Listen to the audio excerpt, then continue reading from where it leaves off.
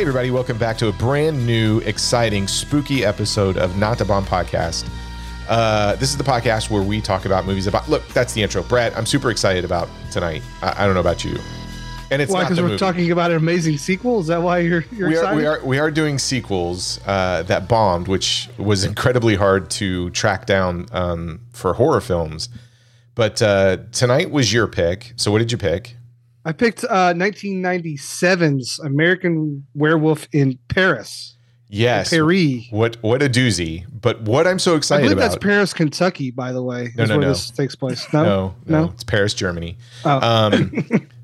But we have a special guest that has finally decided to come onto the show. They're super famous. And and you know where that laugh comes from. So I'm so excited to welcome Freddie from Night of the Living podcast. How you doing? I'm so excited to be here. I love the podcast. I think the concept is something that my life has been a lot of being the not a bomb guy.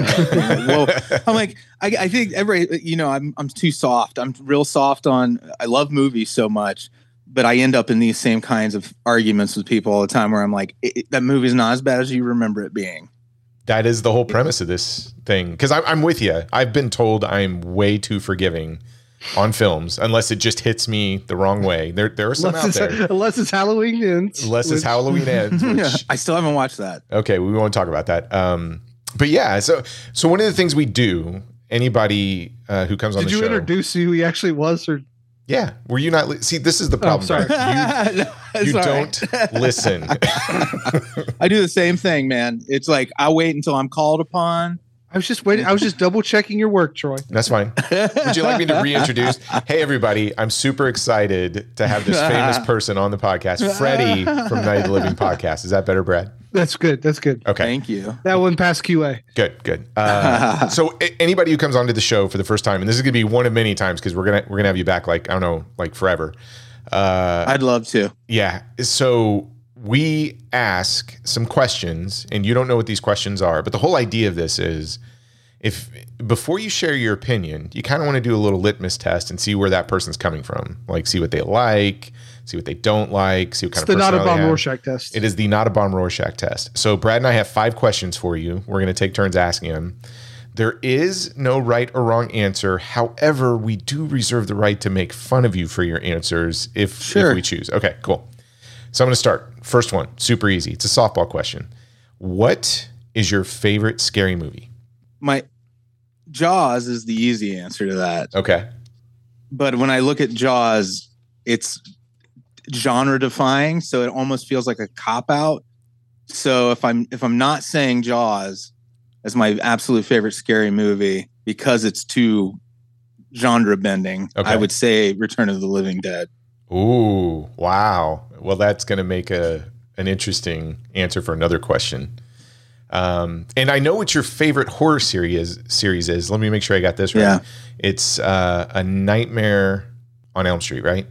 Yeah, it is. In fact, this is weird, but timing wise, but a friend of mine who I do Horror Hound Radio with, his name is Jason Cretton. Mm-hmm. And we have talked over the years, we have talked about Friday the 13th and A Nightmare on Elm Street, and his favorite genre is Friday the 13th. Mine is A Nightmare on Elm Street. And the dummies we are, it didn't occur to us until this year where we're like, we should do a podcast just called Freddy versus Jason because that's our name. That's awesome. It's right. Like, it's literally right there. Yeah, it was right there. And I'm like, and we are having these conversations anyway. Like, why don't we go back and look at those movies? And I'll tell you, like, it is challenging. Like, I've seen the A Nightmare on Elm Street series. I've probably seen every movie 10 times at this point. Oh, really? I think so. And that's kind of sick, really, when you think about it. But like the level of time commitment. But I had a close friend who we would get together every year and do this thing called the Night Marathon, where we would get up at dawn and we'd get together in this little room. I lived with my parents back then. So that's how long ago this was. And when we started it, and we'd get up and we'd get donuts in the morning and watch as many of the movies as we could get through. Then we'd get pizza for like around lunchtime and have that for dinner and everything. But we would watch, at that time, there were 7 movies, I think. because I was in college. I think New Nightmare had recently come out. But man, it's challenged going back and watching critically as movies, watching A Nightmare on Elm Street in tandem with all the Friday the 13th movies will challenge like which one is a better series in your mind. If you're, because they're neck and neck now for me. Really? They really are. Because those Friday the 13th movies, much like the whole Not a Bomb, concept, are movies that are actually pretty good movies. They are. Well, it's funny you say that because Cameron had only seen the first one. And so we're spending this Halloween season going through all of them. So we're up to number 4. That's exactly where I'm about to go. Number 4. Yeah. And he's having a ball with them because every time we get ready to talk about it, I'm like, okay, now up to this point, they've done this with the franchise. So get ready for something a little bit different. And he's having a blast. But yeah, you're absolutely right. You go back and revisit those.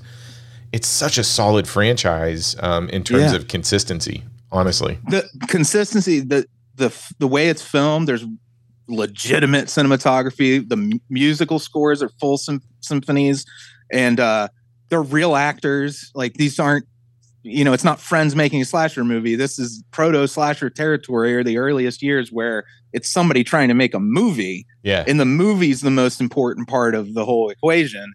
And it really does show. And you're like, I underappreciated these over the course of my life, where I'm a horror fan, but also I recognized slasher movies. I kind of fell into that brainwashing of they're less than because they're not complex, but there really is a lot going on in Friday the 13th.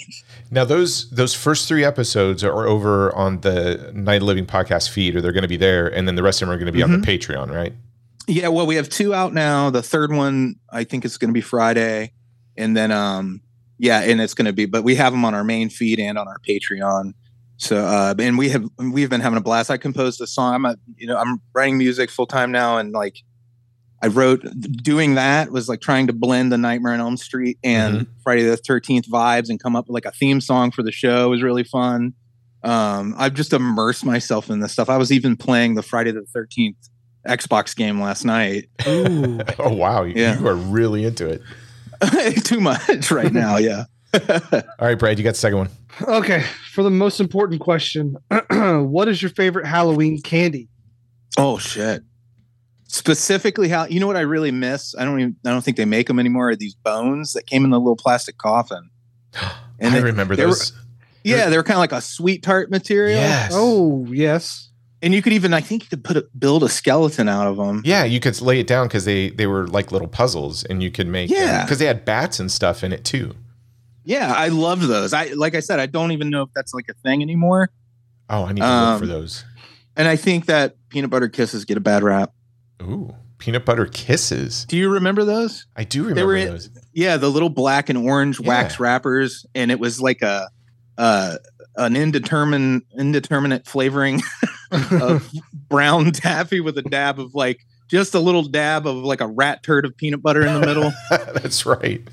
And Brad, you get the honor of stealing from your kids. My kids are old enough now that the only leftover candy we get is the stuff that we don't hand out. But so that means we buy the stuff we like. Sorry, that's Elsa. Hey, Elsa. Right. She's objecting to stealing candy from children. Oh yeah, Troy, come on. Well, so this next question, it's too easy at this point, but I'm really curious why you would pick this film over the other. So your podcast is Night of the Living Podcast. So it's kind of a take on Night of the Living Dead, but you guys don't just concentrate on zombie films. You're one of the oldest and best horror podcasts out there. So we have a question for you. Which film do you like more? We know the answer now, just based on the first one. Dawn of the Dead or Return of the Living Dead? Yeah, personally, obviously, Return of the Living Dead, just because of the attitude of it and the pacing and how grimy it is and the humor. Dawn of the Dead, undeniably awesome, though. I mean, I was a huge Romero fan, and that's one of the reasons we did name the show Night of the Living Podcast. The other reason was our very first episode was a compare and contrast of the original Night of the Living Dead and the Tony Todd, the one that Tom Savini directed. Yeah. And originally we were like, we're going to take horror seriously, and we're going to look at these horrors coming back, man. Because this is 2006, and it was a weird transitional time of what horror was kind of going to be going forward at that point. And we're like, is it going to be a bunch of remakes? And if so, like, are they better than the originals? How do we look at them with an open mind? And that was like the whole concept. And then because the first one we did was Night of the Living Dead, we're like, we'll just call the podcast Night of the Living Podcast and go with that because it just was easy. Oh, it's fantastic. Not super romantic, but so we need to stop. You said 2006, so you've been podcasting for 16 odd years. Yeah, that's crazy. Yeah. It is crazy. It's really crazy because it's so different now. I mean, it's like I just remember the early days were I guess like any of this stuff, like how difficult it was. Yeah, and I thought about, because it felt like I was a huge fan of the movie Pump Up the Volume. You remember that? Yeah, Slater. Christian Slater. In the concept of a pirate radio station. And that's kind of what, in the beginning, that was the mindset of podcasting. It felt like so DIY, like we had to figure out how to build an RSS feed. And I'm not a technologically savvy person. So I had to like reach out to friends and stuff and just be like, there's this thing I want to do. I want to do a radio show, but I wanted people to get it through iTunes. And at the time, there was just a handful of people doing it, and you just had to network with those hobbyists. Really, is what it is. It reminded me almost of like the shortwave radio hobby that is now, I think, dead. But when we were kids, you remember there'd always be like a neighbor that had a shortwave radio, like a ham radio. Yeah, like a ham radio. Yeah. It's very similar to the whole public access television. When you think about, you had to have a community that had it, and then you put a show on. But now with Roku channels, YouTube, and all the other stuff, I mean, technology has taken something that used to be isolated to a very specific group that you either had to have the skill to do it or the know-how, right? Or the equipment, everything else. And now it's just become such anybody can do it. And the content is overwhelming, but I got to tell you, some of the voices out there are just exciting, in my opinion. And for those who aren't familiar, Night of the Living Podcast, Brad and I have known, Freddie, it feels like, I know it's been at least 12 to 14 years. At least, yeah. I mean, you've watched my kids grow up. So we've, my introduction to Horror Hound was because of Night of the Living Podcast, and it was specifically Indianapolis. I was going, I had heard you talk about it, the Gentleman's Guide to Midnight Cinema talk about it. And when I saw Dario Argento was going to be in Indy, I'm like, well, I'm going to go see what this is. Yeah. And then he canceled, and I'm like, well, I'll still go. And I think the first table I stopped by because Kelly had sent me a message and said, hey, stop by. Because I wrote into your show every once in a while. And from then on, it was just like instant best friends. I mean, well, the community is so plug and play because film fans, like horror, and you hear this every time you go to like a panel or you talk to an actor who goes to horror conventions for the first time. They're always shocked at the depth of like passion for movies, not just horror movies, but like, and they all say it every time. That's the first convention thing where they're like, I didn't expect these people to be so normal and to know so much about movies. And I'm like, yeah, tell me about it. Like it was the same with us. The Horror Hound has been fantastic. Like I do Horror Hound radio with those guys in the magazine. And that was my introduction to horror conventions was through them. And it's still the only one I go to. Just for time reasons, if I could go to more, I would. But like, I love that community. Has been the best part of doing podcasts. I mean, it's easy. It's never a question of when people say like, what keeps you doing? Why do you still enjoy doing it so much? When obviously nobody makes a lot of money doing this except for like Joe Rogan or some massive celebrity. So like, for 16 years, I'm like, it's these people, they become like family. It's the community. Yeah. And you understand each other. You have a shorthand where you go into the office, you might have one person that you can bring something up and they kind of understand what you're saying or they'll make an attempt. But then you can go right into like a Horror Hound weekend. And I met a lady named Barbara who, this kind of socially awkward lady at the last Horror Hound who I think was going through maybe an exercise that probably like a therapist gave her to go just walk up to strangers and say, hey, you know what my favorite movie is? And initiate that conversation. Yeah. And then she would make it through every one of her favorite movies. It was Lawrence of Arabia. And like, it was surprising movies from like a young goth woman at a horror convention, and then she'd move on to another group and start a conversation. And it was just, it's so wonderful. It's a wonderful group of people. It is. I love the horror conventions more than the comic book conventions, because when you have two people at a horror convention, it's a great example of your Freddy versus Jason. Somebody could sit down and go, I like this franchise or film better than the other one, and the dialogue is interesting. It's never coming from a mean place. You never feel like the other person's trying to put that person down for their opinion. But I've been in way too many comic book conventions when the same type of subject matter comes up between, movies or comics, and it's just a different vibe where the other person really is trying to demonstrate why they're right about their opinion. Oh, yeah. I hate that. I think that's true of all fandom, though. You always have a group who, I guess it is. They call them gatekeeperish kind of people. But I don't see it as often at the horror conventions. It's true. Which I think that's just a more passive, open. People are excited about listening just about horror films. So it's just a different feel. That's always been my favorite thing. Yeah. Yeah, I mean, I could go on and on about that particular topic. Would be like just a great hour-long conversation. All right, Brad, you want to get to the next one? Yeah. God, this is a real question. Do you believe in werewolves? Do I believe in them? Yes. Like they'll achieve their goals and dreams? Yes. Yeah. Yes. Do you support them? You can do it. I wish the best for them. No, I'm like pretty skeptical. I really do try not to be. In fact, I get like belligerently skeptical sometimes, and I'm trying to not be that person. My wife is more open to that sort of thing. Which I think is pretty typical on gender lines. Like, who is the skeptic in the relationship? It's usually the male. Right. Something wrong. Something in our DNA where we want it to be proven. We need facts. I don't know if there's any truth to that, but like, I'm wearing right now. Actually, I'm wearing a T-shirt from the Fact or Fiction convention, which is a cryptid convention. Which is the irony of me talking about being so skeptical and wearing this T-shirt. But this was like a thing they did at one of the Horror Hounds. And it was about Bigfoot and cryptids and all that stuff. I remember that they had a whole hall, and you could go through. Yeah. They had panels and everything else, but you saw like all these Bigfoot hunters and stuff like that. It was fantastic just to hear them. It was fun. It was funny, like the things that they'll sell in the name of hunting Bigfoot and sticks. They sold sticks. Yeah.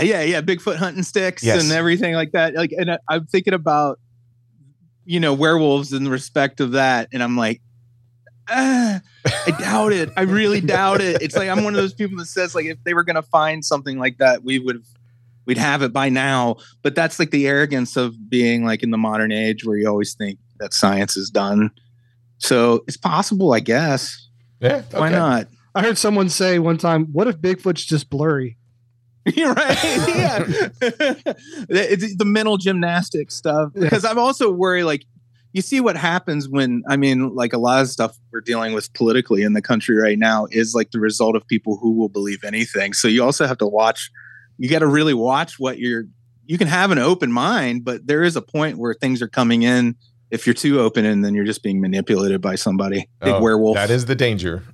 Yeah. All right. Okay. Brad. And the big one. What is your favorite movie bomb that you would recommend to everybody? Oh man. My biggest movie bomb in horror would probably be a movie called End of the Line, which is hard to find for some reason. It's a great movie. It's a Canadian horror movie. It came out maybe in 2006 or 7, maybe. I can't remember for sure. This French-Canadian horror director. And it's one of these really, it's a movie that has like an identity to it, all its own. It's like nothing I've seen. This nurse ends up on a train on the night that the world's ending, basically, on her way home from work. And I don't want to say more than that without spoiling it. But if you can find the movie, End of the Line is like, for me, is the biggest one that I think gets doesn't get any attention that it really does deserve a lot of I've attention. never heard of this. We need to seek this out. Okay. It's a Brad. good one. Yes. Awesome. It's a good one. That's a great recommend. Well, tonight we're going to talk about werewolf movies. So before we get into 97's An American Werewolf in Paris, I kind of wanted to open it up real quick and just talk about the genre in and of itself and get your guys' opinion. So there are a lot of werewolf movies out there, and it's part of one of the monsters of the classic Universal monster staples, right? But I'm just curious, what do you guys think makes a good werewolf movie? So what are the elements that you look for when you're sitting down and you go, okay, new werewolf movie came out, getting ready to go watch it. What do you kind of expect, or do you have a checklist that says if it has X, Y, and Z, I'm good, right? It's got to have these elements. I think not only do you have to have the transformation that is a struggle for the character, but also just the opposing kind of ethos that goes with being a real person and then turning at some point in time and seeing that transformation as well. So I definitely think you have to walk the thin line of like, how does this person act 30 days out of the month, and how do they act one day out of the month? But also getting that transformation and showing how painful it is for someone to literally turn into a pawed animal. I guess we'll get into it. Like American Werewolf in London, like that painful where he's in the living room and it's, he's changing and like feels like he's on fire and all this stuff. That's kind of my big one is that transformation part. That's interesting, Brad. So do you consider a werewolf movie part of the body horror subgenre because of that? I would think so. Yeah. Okay. Yeah, that's a good point. Yeah. I guess I never really, I guess I never really thought of like body horror, but yeah, when you see someone change into a wolf, it should be horrific because a man and a wolf do not look too similar. And so to get from a bipedal to a quadpedal should be painful. Okay. Yeah. No doubt, true. man. Turning into a dog sucks. Yeah. Apparently. Tell me about it. Well, what about you, Freddie? What are your elements? Yeah, I'm with you on that. That's big part of it for me is you got to have that great moment in the movie. If you're talking just in the movies, that visual transformation scene has to be as gnarly as they can make it. Like that's why An American Werewolf in London is still the gold standard for werewolf transformations. But for me, the flip side too is what the werewolf ends up doing. They have to be monstrous and vicious and rend and tear everything in sight. Like to me, a good werewolf is like a force of nature that is just an unstoppable, like incredible Hulk like or Jekyll and Hyde kind of character that once they're the wolf, like there's no humanity there anymore. Right. And I like to be them. I want to be scared. My thing with horror movies is always comes down to I want atmosphere and I want to be scared. So with werewolf movies, I love the Wolfman. I love the original Wolfman, but the whole the makeup of that never scared me.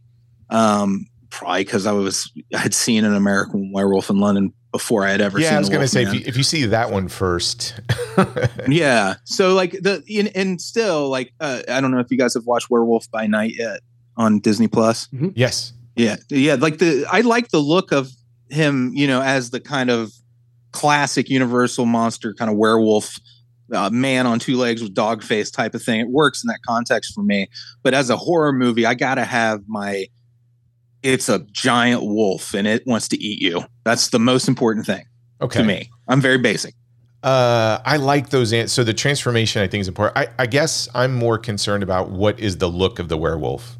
So I would also go out on a limb. Like I love the Paul Naschy films as cheesy as they are. I like the look of his werewolf. I love the classic Wolfman look. Werewolf by Night was just a joy to watch. I think it's important, not just the transformation, but the wolf have a unique look to it. I like the fact that as many werewolf movies are out there, from Silver Bullet to American Werewolf in London to it's my Howling. number one favorite, believe it or not. Oh, really? Yeah. And Silver Bullet's the best. It's up there, man. But I love the fact that every werewolf has just a unique look and feel to it. And then the other thing that's super important for me is Brad's comment. So you guys have talked about transformation. He becomes a werewolf and he's got to tear things up, right? What makes the werewolf interesting is the other 30 days when he's not a werewolf. How does he deal with the fact that he just did what he did, or she just did what he did? So to me, one of the biggest components of a werewolf movie is what is the after effect of all of the carnage and massacre? And to me, you need a really good actor to always pull that off, because it'll fall into two camps. Like, it's tragic and they just want to end their own life and they don't understand it, or they've embraced it and they're using it in some fashion, or they're just freaking evil. I mean, you've got so many different ways to deal with that trauma post werewolf. And and to me, just as interesting as the werewolf look has to be, you have to have an interesting take on what happens like the next day. Because a good werewolf movie has to nail that element down as much as like the scares of the werewolf. Now you said Silver Bullet, Freddie, was your favorite. What's your favorite, Brad? I do have a soft spot for Silver Bullet, but since Freddie took it, I like the Howling a lot. I like the Howling. Howling's good. You know, when you were talking about the how the werewolf deals with this, I love that about Silver Bullet, because you get both. Like, you watch The Wolfman, okay, the prototype, right? You have Larry Talbot is destroyed by this guilt of being a werewolf, and he's trying to just scramble to figure out how to break the curse, essentially. And you get to Silver Bullet, and what's great about that is that same thing is happening with a character off screen for the first 2 acts. And you have this great front load of this coming of age story instead of these characters who live in the town. It's not about the werewolf. So for me, that's why it stands out. Why it's my favorite is because most werewolf movies are about the werewolf, and they retread that whole thing about, I'm a monster once a month, and how do I deal with that? And I'm like, okay, I've seen that enough, honestly. So what are you bringing to the table that's new? And for me, shifting that they're like, that dilemma's there. In fact, it's what's fueling the villain of the movie, that he is so guilt-ridden over all these murders he's committed, but he's also a priest, and he's doctrinated into the Catholic idea that it's worse to commit suicide than it is to murder people. Wow, that's a crazy take. Yes. Well, it's really awesome, because it's one of that's why it's such a great movie, because that is just one thing going on in that movie, and it could be a whole movie unto itself, right? If they made it now, somebody'd be like, it's just tormented priest, and you're going to have one act of him being horribly sad and a second act of him maybe finding penance when really he's out of control by the third act. And I would have been like, great drama, sure, whatever, but not the best movie. Like Silver Bullet, you put in action and adventure and Uncle Red and Gary Busey. Gary Busey. Oh, so great. And the dynamic with the brother and sister and the parents. Like, to me, it's just a more well-rounded movie than most werewolf movies. Yeah, my favorite probably is still The Wolfman, only because it was the one that I associate with my father the most, because that was the movie that scared him. But I've really come to appreciate that the more that I watch it. I love that Larry Talbot character. Me too. I love the fact that at the only way for him to kind of escape it, and to me, The Wolfman is the take on the tragedy of that story, because there have been other takes on it, right?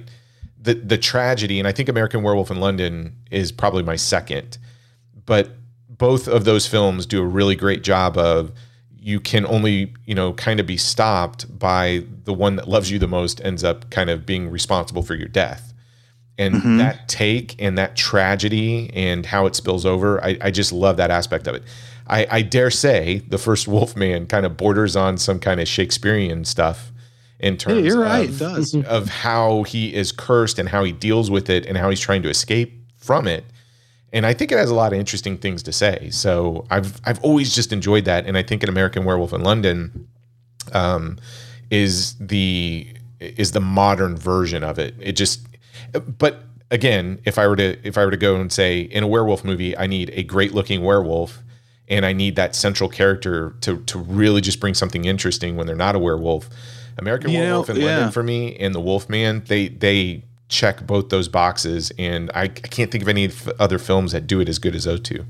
The only two that protagonists in any werewolf movie I've ever really felt sorry for were Larry Talbot and David Kessler. Yeah. Those characters are those, and I think it's the actors really, it is just so damn likable, and they're so vulnerable, and they're soft guys in an era when like you weren't allowed to be a sensitive guy, but they're both these real sensitive guys, and you're like, it's in stark contrast to every other Universal leading man up to that point. And even after that, they just go right back to the tough guys or the snobs or whatever, you know, that they. But Lon Chaney Jr. is even great in Abbott and Costello Meet Frankenstein as Larry Talbot, because he's still like, oh my God, I'm going to change it. I mean, he still has that tragedy. He's so awesome. But Spider Baby, by the way, I don't know if you guys are fans of that. He's so good in that. But I mean, it works even as sort of call it the straight man in an Abbott and Costello film is the Wolfman part of it. And it's just fun to watch. Yeah. Okay, well, let's talk about American Werewolf in Paris. One of the things that we do is we try and go back and look at what was going on when this film was released. So Brad's gonna take us back in a time machine and talk about 1997 and see what was going on movie-wise when this thing was released upon the public. So Brad, let's talk about this. Yeah, so 16 years after American Werewolf in London comes out, Christmas Day, 1997. So we've all opened up our presents. Now let's go see a Wolfman movie. That's December 25th, 1997, with a reported budget of $25 million. It grosses $26.6 million. Its opening weekend, it makes $7.6 million, which is good enough for 7th place. Oh. And it gets beat out by films like, get ready for this, Troy, Titanic, Tomorrow Never Dies, As Good as It Gets, Mouse Hunt, Jackie Brown, Scream 2. You know, I got to say that's pretty fair. Yeah. I was going to say it deserves 7th. Yeah. So it barely makes back its production budget. Critically, American Werewolf in Paris sits at a 7% with the critics. 7. That's way off, man. 7. And a 30% with the audience. Troy, our favorite Christian website, has done it again. They have given us a review of American Werewolf in Paris. This is Movie Guide on the scale of -4 to +4. +4 being the most holy, and -4 being very Wolfman-like. So where do you think Wolfman sits on the scale, Troy? Let's see. I'm always getting these wrong. I'm going to say, given this one, it's probably a -3. Okay. You want to take Freddie, a guess, Freddie? You got to. Well, so I'm. Here's the thing. I'm trying to really understand this guy's scale. So is he saying if this movie is a -4, what's the scale again? If it's a -4, yeah, -4 to +4, no zeros. -4 is the worst. As in Christian's eyes. Right, yeah. So it's a crime against God is number 4, right? Okay. Yeah. And then a +4 is like Passion of the Christ for this guy, whoever this person is. Yeah. Okay. This movie to me should, if I'm a reasonable person and I'm a Christian, this is my thing. I'd go right in the middle because I'd be like, it's not that offensive. 0 maybe on the scale. It's got pagan worldviews, man. It is a -4, Troy. This is a -4? We've done that is a -4. How is this a -4? Have they watched a Serbian film? They I haven't not. That's a good question. I'll have to look. I want to read that review if they have. So for content, we're a little light here, but it's occult, anti-Christian worldview, making light of devilish creatures, 2 obscenities, extensive and graphic violence, including man stabs man, werewolves maul and devour men and women, man shoots werewolves, bus hits ghosts, and ghosts terrorize men and women, implied and depicted sex, including fornication in a graveyard, upper male and female nudity, alcohol, drugs, and pagan rituals. -4. Wow. So they don't recommend it. They don't recommend it to your little I think they're on the fence, Freddie. I think they're hedging their bets a little bit. But I think that is like, when you make a scale, you got to have some nuance in it. Yeah. And it doesn't sound like there's any in this scale. Freddie, this is a Christian website. I know. Be damned. I'm trying to be empathetic to the person who created the website, and I'm realizing that maybe they're like, horror movies are evil. They are. Yes. Okay. Yes. I'm going to make an argument that December 1997 might have been one of the best film months of all time. Oh, okay. Get ready. All right. December 5th, we have Good Will Hunting. December 12th, we have Amistad, For Richer or Poorer, Home Alone 3, Scream 2, Deconstructing Harry. December 17th, we have Tromeo and Juliet. Yay. Hey. And then the big one, December 18th, Titanic, on its way to $2.2 billion. On December 19th, we have Tomorrow Never Dies and Mouse Hunts. On December 24th, we have As Good as It Gets, which makes $314 million. That's crazy. And then on Christmas, we have obviously American Werewolf in Paris, Jackie Brown, Mr. Magoo, The Postman, Wag the Dog. Oh, I love Wag the Dog. Yep. Yes. There you go, Troy. When you say it's one of the greatest, and then you're like, Home Alone 3, one of the greatest. Mr. films. Magoo, directed by Stanley Tong. Finish the fight, Home Alone 3. This thing, I'm surprised that it did make back its production for being released in December. Do you think if it had gotten released in a traditional spooky season, it would have done better? I wonder why they did that. I don't know. Yeah, that is weird. Christmas releases in general, like, always strike me as a little. I mean, like the people going to the. I know a lot of families will go to the movies on Christmas Day, you know. But to me, that was never like anything we did as a family. So it always struck me as weird that when people, if it's not a Christmas movie and they release it on Christmas Day, it's always a little odd. Yeah, or a sequel. I mean, I know the first film is pretty beloved for not just horror film fans, but the film community. But for a sequel that's 16 years late, like Scream 2 makes sense to me given how big Scream was. Yeah, I remember buying Scream on VHS, and the trailer for Scream 2 was on that cassette. Yeah, but you got a sequel that's 16 years in the making or later. Why would you release that against those heavy hitters? I feel silly saying what I just said because it just occurred to me I did go see this movie in the theater with my mom and dad and my friend. I had just started college. And I don't know if I doubt we saw it on Christmas Day, but we were maybe just a handful of the people that contributed to that number 7 place. I saw it in the theater too. I didn't see it opening weekend, but I do remember liking the first one so much that I was kind of excited about a sequel. I was thrilled actually. But I can tell you I was in the minority because again, I still think American Werewolf in London for my age group at that time, so college, type period, it was, oh, that's great VHS, but the average moviegoer, I think it was still kind of far removed from it.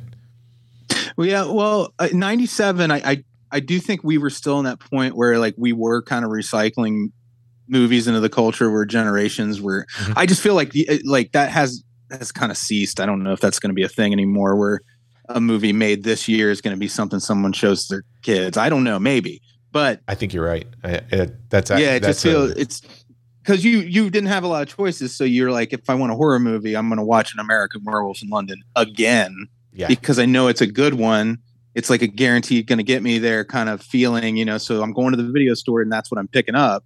And now it's like, well, I've seen it. And then you can scroll to the next thing. So I think that it still had some clout in 97 and the guys that I went to high school and college with who were horror fans, American Werewolf in London was the shit. Yeah. And I think I was one of the few that went to see this movie in the theater and didn't come away. I didn't feel disappointed, maybe because I was so excited for it to come out to begin with.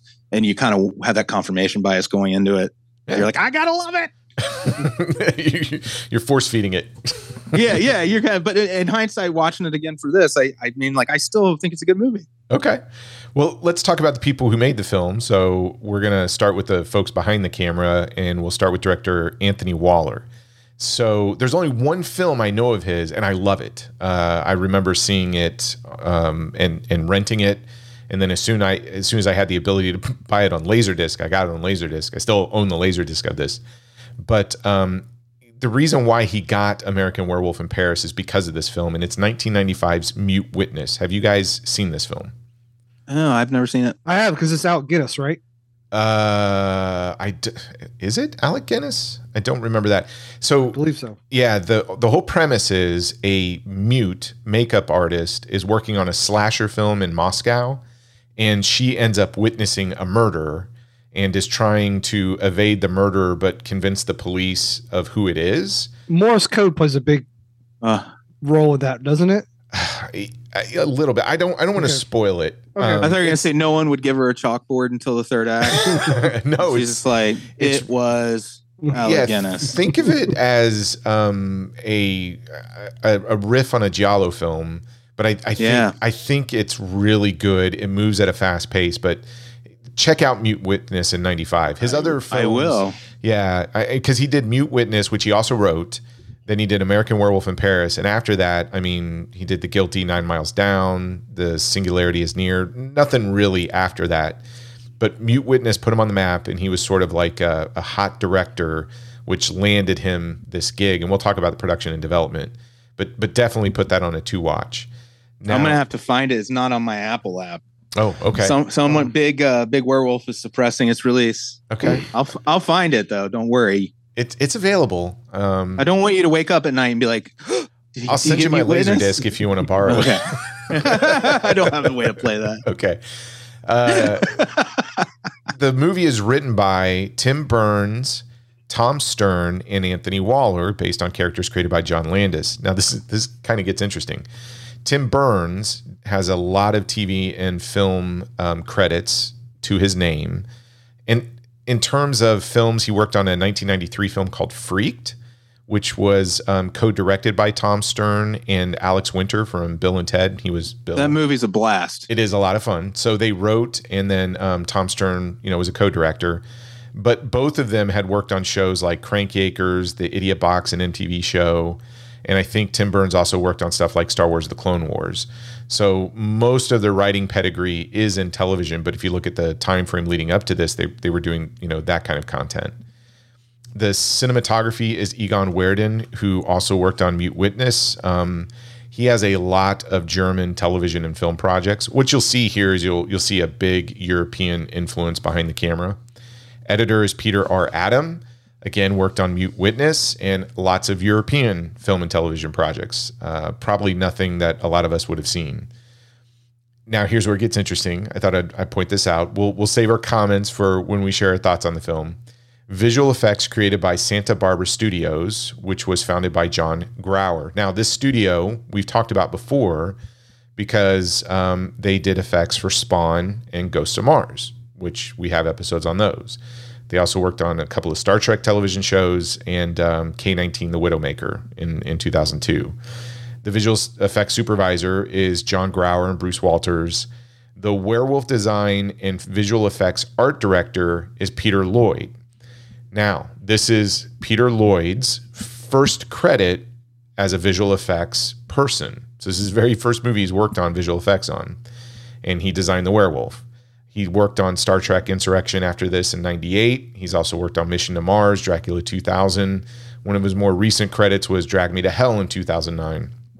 So, as effects? As effects, yeah.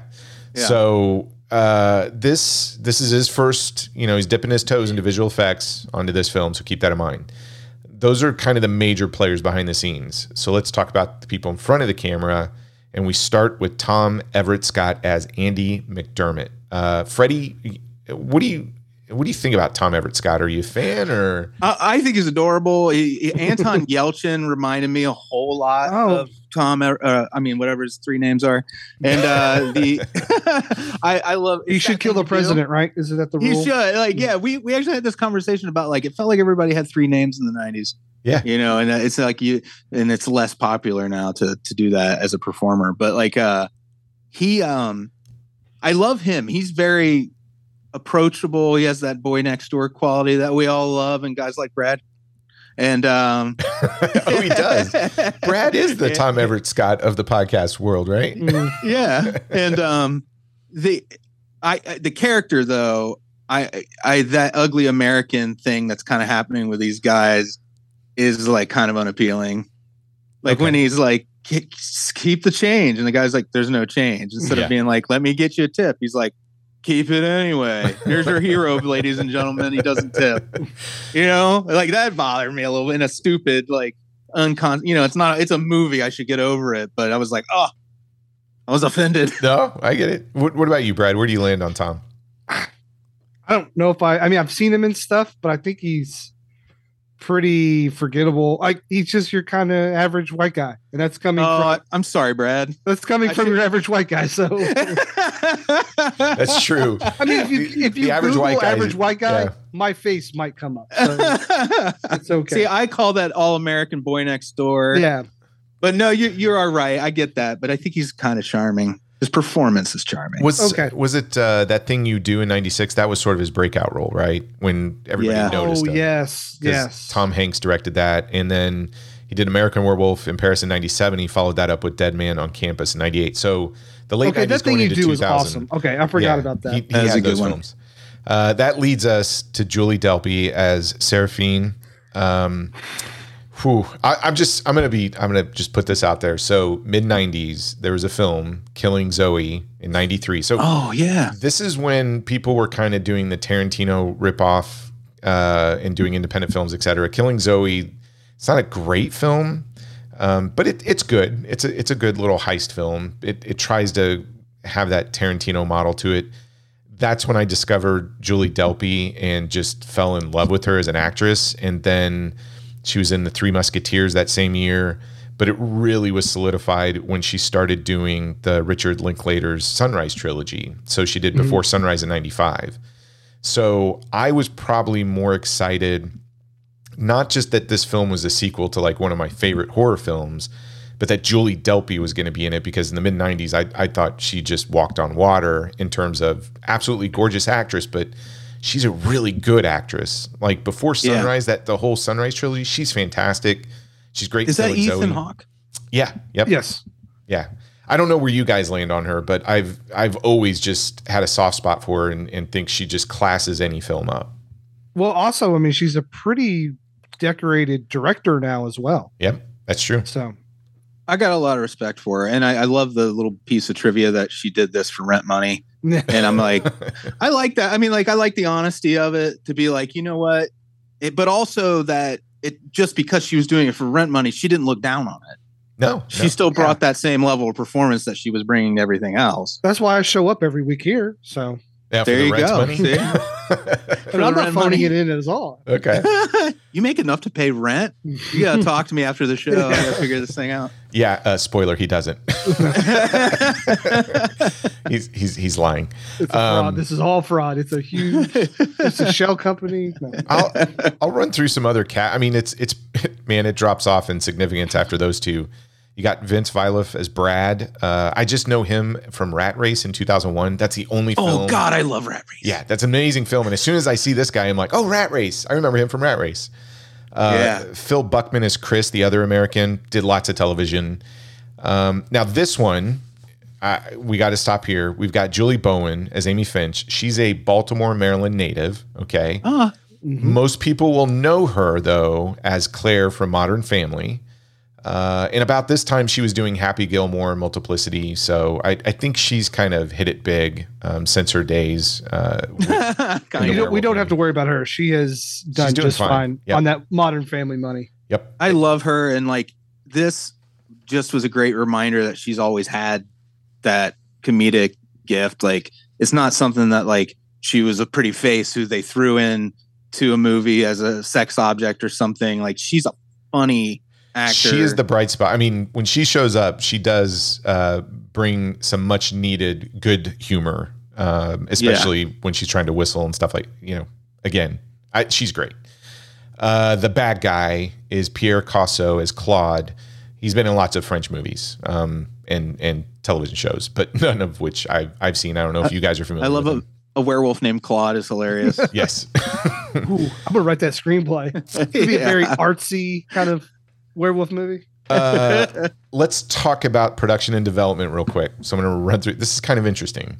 So Landis was approached by Polygram Pictures in 1991 to develop a sequel to the first film. Okay, so keep that in mind. This is about 6 years before this one was released.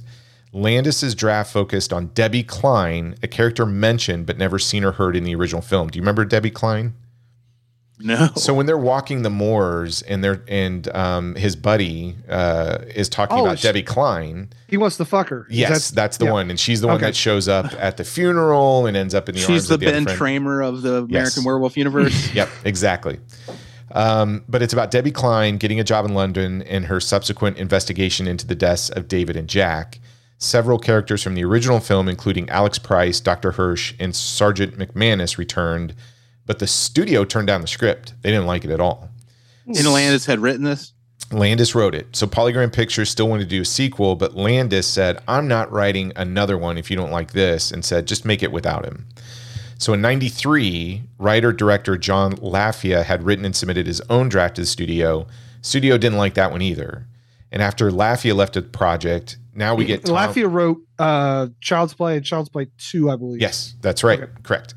Now Tom Stern and Tim Burns come in, who had previously worked on the short-lived MTV series The Idiot Box and the 1993 comedy Freaked, which we just talked about. They were hired to write a new script with Stern set as a director, and the budget was going to be pretty small. As part of the pre-production process, Stern had makeup effects artist Steve Johnson and Tony Gardner work on preliminary designs for the monster, and Phil Tippett, who had worked on Jurassic Park, was going to use computer graphics to bring the beast to life for full body shots, while the close-ups would be handled by the makeup effects crew using animatronic heads. Once they turned in their script to the studio informed Stern that while they liked the script, he wasn't going to be directing the film anymore. Stern said in an interview, quote, they were planning to do it on a medium to low budget, around 10 to 12 million, and they felt comfortable with me directing it at that level. Then when I handed it in, they liked it so much they wanted to do it on a higher budget, and they needed a big name director they could use the foreign pre-sales, since Polygram, which owns Propaganda, is a foreign company. You know, like Alan Waller, Anthony Waller. Well, no, he wasn't the first. So after that, they go to Marco Brambilla, whose film Demolition Man. So you remember Stallone wasn't Snipes? Yeah. So that director, because that was a big major international hit, he was brought on to take over the directing of, that script. So here's what happens. Project falls into limbo for 2 years. And during that time, and here's a signal that you got a bomb on your hands, right? So 12 screenwriters, including Larry Brothers, Neil Purvis, and Robert Wade, did rewrites on Stern and Burns' script. They kept rewriting this thing over and over and over again. During the hiatus, Brambilla left and was replaced by Anthony Waller, who had gained a cult following for his low-budget thriller, Mute Witness. Upon joining the project, Waller rewrote the script. After the arbitration process, the final screenplay credit went to Stearns, Burns, and Waller. Okay? Yeah, he sued over that, right? He did, because they weren't going to have him on there. So, film gets released. And Brad kind of talked about some of the reviews and how, it was accepted, and our Christian website doesn't like it at all. A couple other trivia facts about it. The film was nominated for Worst Sequel at the 1997 Stinkers Bad Movie Awards. But Stinkers. Yeah, it lost to Speed 2 Cruise Control. Oh, Cruise Control. Which, hey, Spider-Man. I champion that film. I love Speed 2. John Landis. You don't love Speed 2. No one loves Speed 2. I do. John Landis, the director of the original film, watched the film, and he said, quote, I was really disappointed when I saw that film. I thought it was lousy. He was not a fan. So there's your history. And was he talking about this movie or his son Max? Hey-o. Oh, ouch. I think his sentiment was like the hardcore fan sentiment too. Yeah. I think that's true. I think a lot of hardcore fans, they don't embrace this one, even though this film is really trying to replicate what American Werewolf in London did, right? With scares and humor. Yeah, but you know what? I think this movie works as a movie, its own movie. As its own werewolf movie? Its own werewolf movie. Like, if I look at it as that, I really like the movie. And that's what I see it as. I don't even think about an American Werewolf in London when I watch this movie, other than the obvious stuff of the ghoul characters, the ghosts and the wraiths, whatever you want to call them, the victims of the werewolves. It feels like it's in that universe to me, but it doesn't feel like it feels like a completely different vision. Okay. Well, let's You know. let's take a quick break. We're going to play a couple of fun commercials, and when we come back, we're going to dive into it because I'm really curious where everybody lands on this one because I don't think this one's so cut and dry. But let's save it. We're gonna get into it in a few seconds, so we'll be right back. They're at the movies, it's a big date. They love their popcorn, look what they ate. This kind of action's the main attraction. Oh boy, ain't love grand. He's buying lots of goodies, ice cream, Pepsi, and peanuts too. Living on love's not easy. You need your strength to woo. Now he returns. What's this she yearns? Refreshing Pepsi, a kiss he earns. Romance and pleasure, and for good measure, thirst-quenching Pepsi. For those who think young. There was mighty Joe Young, the creature from the Black Lagoon, King Kong, and now there is Wanji. Wanji, born 50 million years ago and bursting from the bowels of the earth today to terrorize the West. Wanji, the most mammoth monster of them all, terrifying survivor of a lost era, rampaging through a forbidden land, a land they call the Valley of Wanji. Call it amazing, fantastic, unbelievable, and call it the greatest monster movie ever.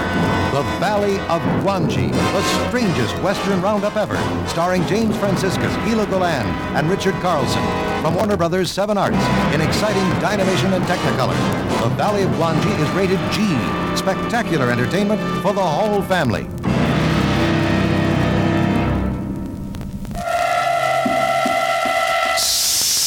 Once this picture sinks its fangs into you, you will never be the same. Touch your skin, it's scaled. Look for your legs, they're gone. Feel your body, it's cold. Don't say it, hiss it. Plus another spine-chilling hit. The Boy Who Cried Werewolf. Rated PG, parental guidance suggested.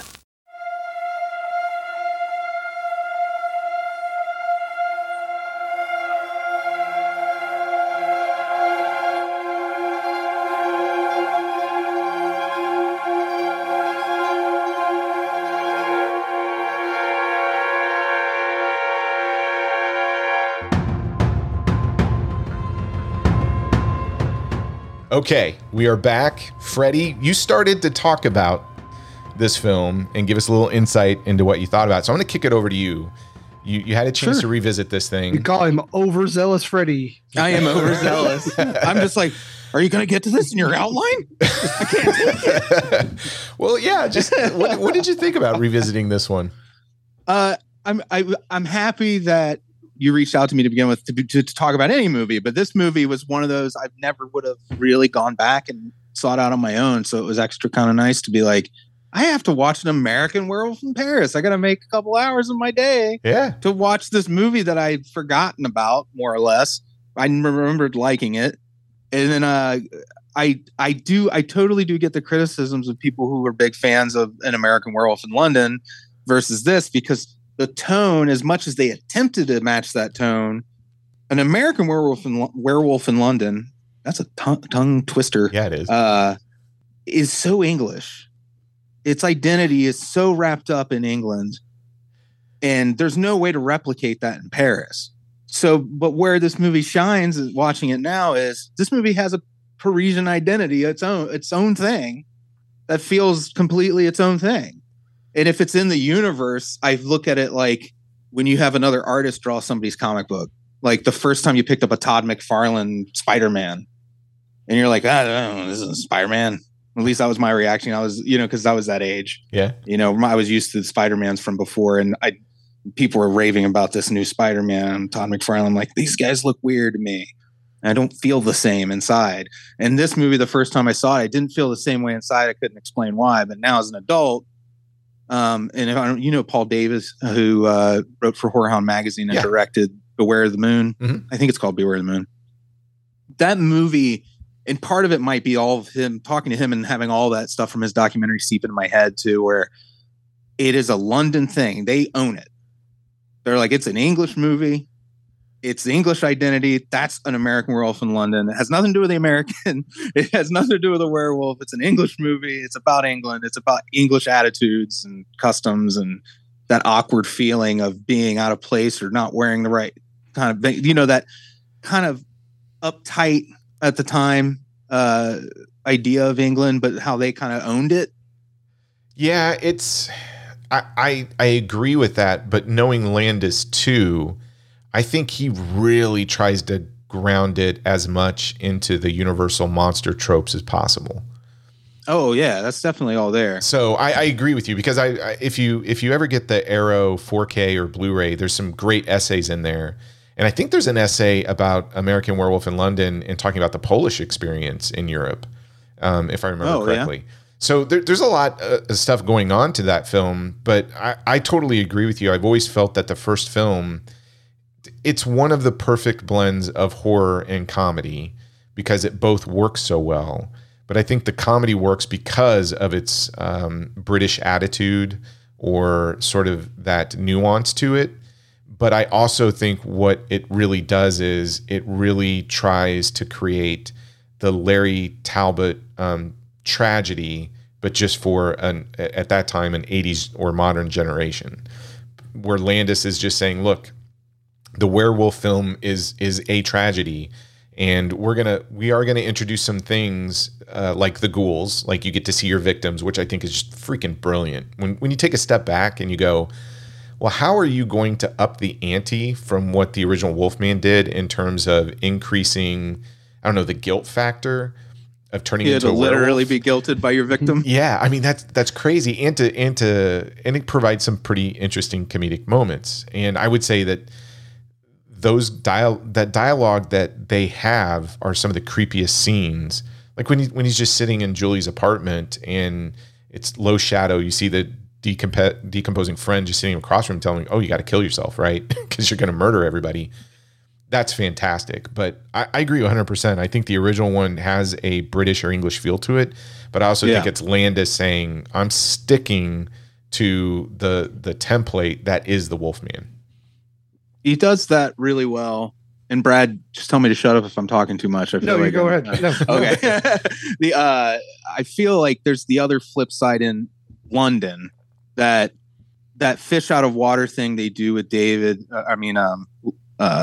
David Kessler. Yeah. Mm-hmm. I was about to say his name is David in real life too, and that really confused me for a second. I don't know why, but that putting in the neuroses, like it's the Jewish comedian in John Landis, the neuroses thing, and all the dead people maybe represent. Like if you watch any comedy of anybody really from that part of the country, if you're looking at like the Eastern Seaboard, there's like a cultural thing about your friends and family not approving of something you're doing, mm-hmm.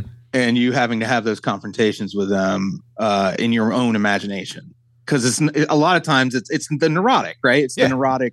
It's where most of the comedy comes from. And then he brings Dominic Dunn's character in the bathroom, I think, scene where he's talking to him, but you could write it off as David's neuroses, like, and you could take him not be a dead guy. You could switch out the scenario. It could be an episode of Seinfeld, with George and Jerry. You know what I mean? Like the way the conversation is kind of bandied back and forth between the two of them. It's not deliberately like anything but real. Like they're not trying to go spooky, with what he's saying. It's more like just very matter of fact stuff, and it makes it so much funnier. And I think you don't get that out of this bungee jumping character, because people who are super neurotic don't typically get into extreme sports. True. So that's a big difference there too, with even the character himself. David Naughton's character was a nice boy. You know what I mean? Does that make sense? It does. I have a question for you. So we've talked about this the last couple of episodes about horror films or just movies in general. Today they're made for a specific demographic of like that 18 to 29-year-old, and even if you go deeper into the details, it's the city versus or it's the urban versus suburban and rural.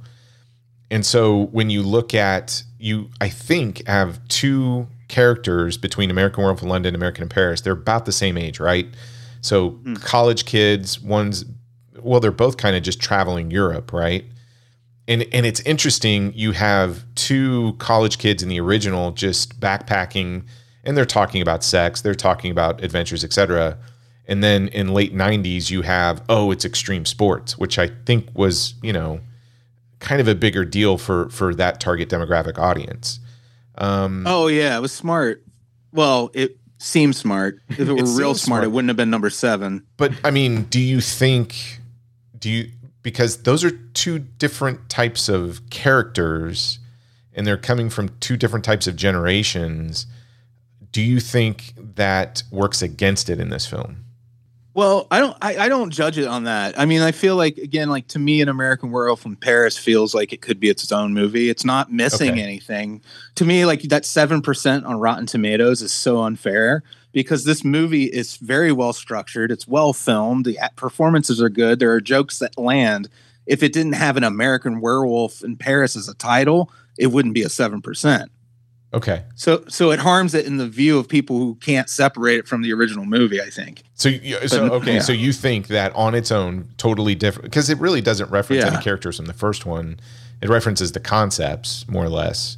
But you think if it was a standalone just werewolf film, it would have been received much better. Yeah, because people would have said this ripped off An American Werewolf in London in a lot of respects. But I don't even know that, because I don't think that wraith or vengeful spirit thing ever caught on in any other werewolf movies that I can think of off the top of my head. So it seems very specific to this universe that he's created that happens. So that inevitably would have drawn comparisons. And there are other similarities in the story itself, him falling in love with this, who you think is a nurse and all that. But those were kind of put in there as, I think, fan service more than anything else. And they're not necessary to tell the story they're telling. So you could take those out and swap them out for other ways of them meeting and it would still work. So like on a structural level, it's a fine movie. It's not a bad movie. It's just an okay movie. Okay. Pretty good. Pretty good. What about you, Brad? You and I got so excited about doing this. We both splurged like $50 on the 4K. It's a German 4K disc we had imported because I think you can buy it on DVD or you could watch it on Amazon free with ads. And I told Brad, I'm like, I think Germany sells a 4K disc. It's kind of pricey, but I'm buying it because it has the alternate ending on there. It has a bunch of special features. But you've seen this before. Yeah. I remember renting this from the good old Blockbuster. But Freddie, thank you for coming on this show. I'm going to wholeheartedly disagree with you, though.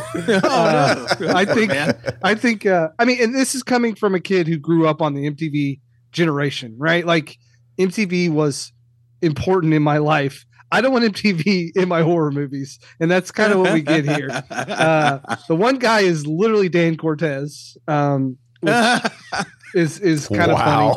Oh my he needed the headband, but you're right. Yeah, that's true.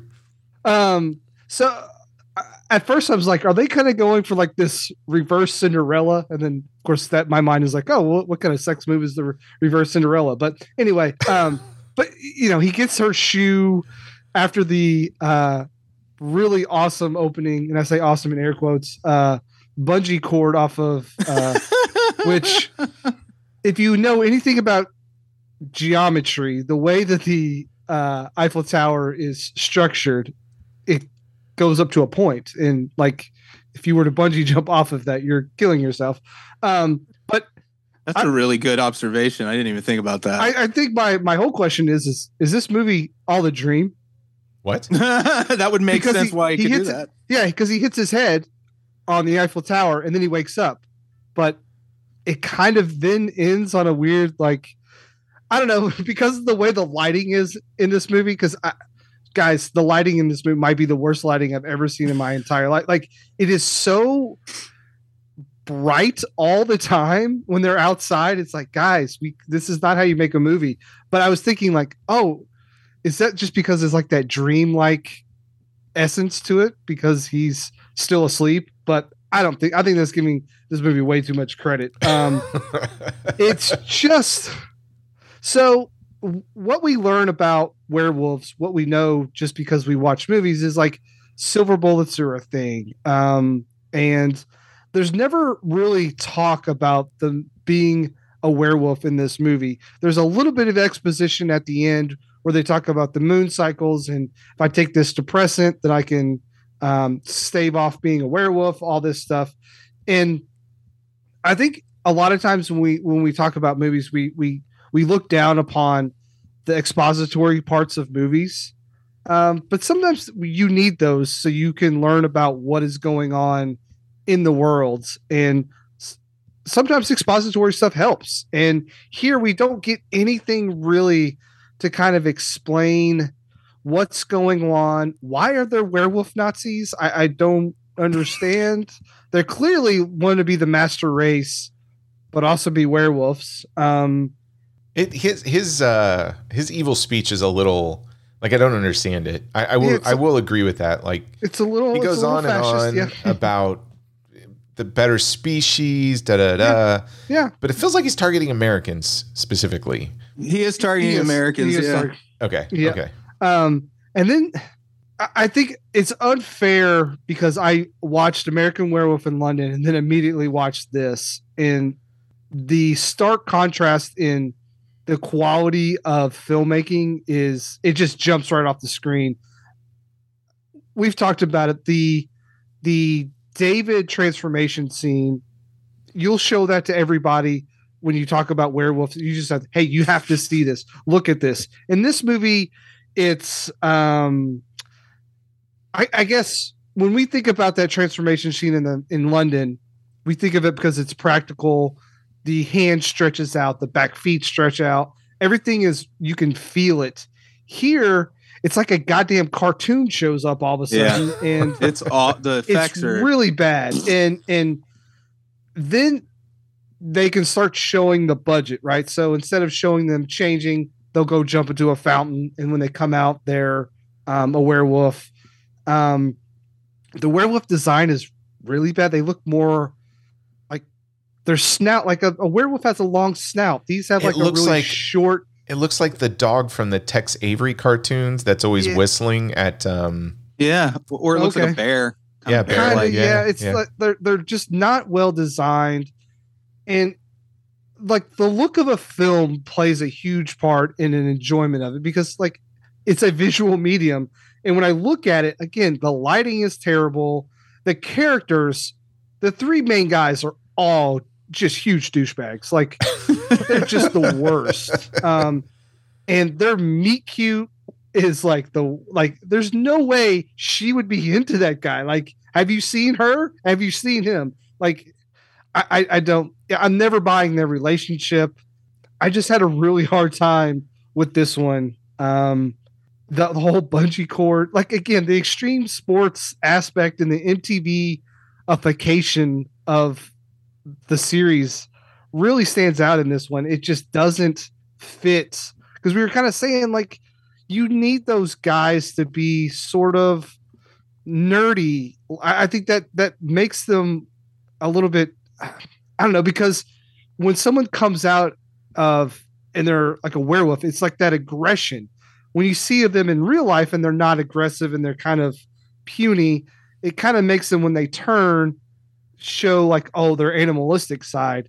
These guys, you need a mild-mannered. Yeah, I know what you mean for contrast. It's kind of like the Bruce Banner thing. Like he's a scientist, but then when he goes into the Hulk, like he's the Hulk.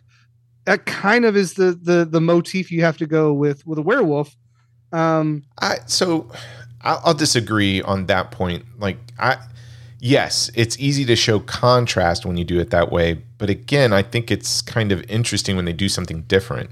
So if you have a bunch of... if it would have worked, I might have liked it. It doesn't work. I think the script and directing play into this. But if you think about the concept of taking like a sex-crazed extreme sport teenager or college kid, and then they become a werewolf, that could be interesting, and it could go into different places. Like Teen Wolf. He could get really good at basketball. Yeah, exactly. Was he really good at basketball though? Was he? We don't know. There's no way of knowing. He can't get the wolf out. Yeah. But it could have been interesting. Yeah, it could have been interesting. I don't think they do anything with it.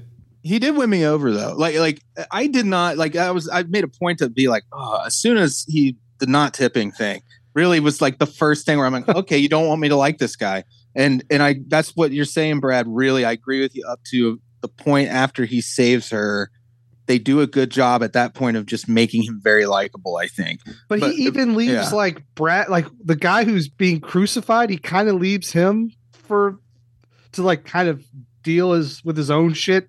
I don't know. It's just like, I don't know. Don't you feel like his buddy's the real hero, the one who was in the dungeon? Yeah. Dan Cortez. Dan Cortez. Remember when David gets what's the other guy's name? Jack? It's not Jack. When he gets attacked, David runs away and immediately stops and says, "Oh wait, Jack's my friend. I have to go help him." And then turns around. I'm not getting that from Andy here. I don't think that he would have done that.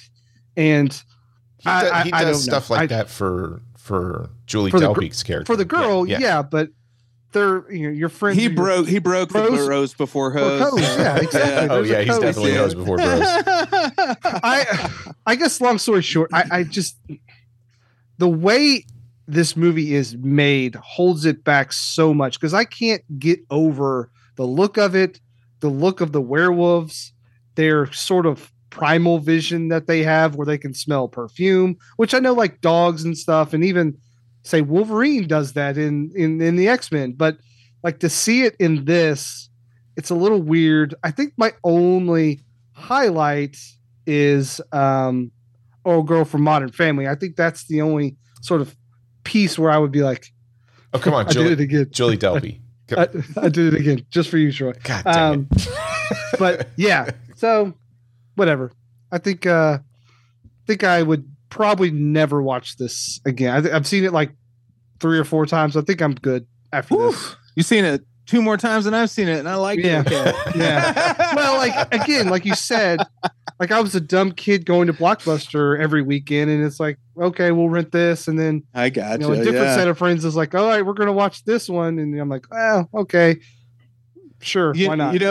Those are all I think very valid criticisms in the movie, but like, and wolf nipples. We got wolf nipples in this one. None of that bothered me like as much as if I had a big criticism. It's just that it kind of speaks to what you're saying about the way it is. It's a very Parisian movie, and if I look at it through that lens, and I'm like, okay, this is a very bright environment. It's about the beauty of the architecture and the themes of kind of Parisian superiority is kind of a thing. Culture, like when it comes to culture, and looking at the werewolves as representing like how in Paris they're like, we are the capital of the world's culture. We are the most refined minds in the world, like that's kind of where the werewolf nationalism element kind of works for me in a way. But it's not, like American Werewolf in London is like a legit spooky horror movie with real scary moments in it. It's funny too, and it has absurd moments in it, like the Nazi dream sequence and all that could have been dumb and didn't necessarily have to be in there, but it still works because it's has an identity. Paris does not have an identity like that. Yeah.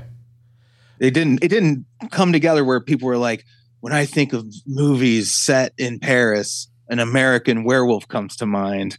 But when I think of movies set in London, an American Werewolf does come to mind, Yeah. No, I think again, the London is so simple of a plot, and Paris, they kind of get it into this thing where, oh, here's my daddy, he's a wolf, but he doesn't have any legs, and here's this serum, and here's this, and the cycles of the moon, and all this stuff, and they don't ever explain it well enough to get a really good understanding. So if you're not, the explanations they had were terrible. Yeah. So like, if you read them.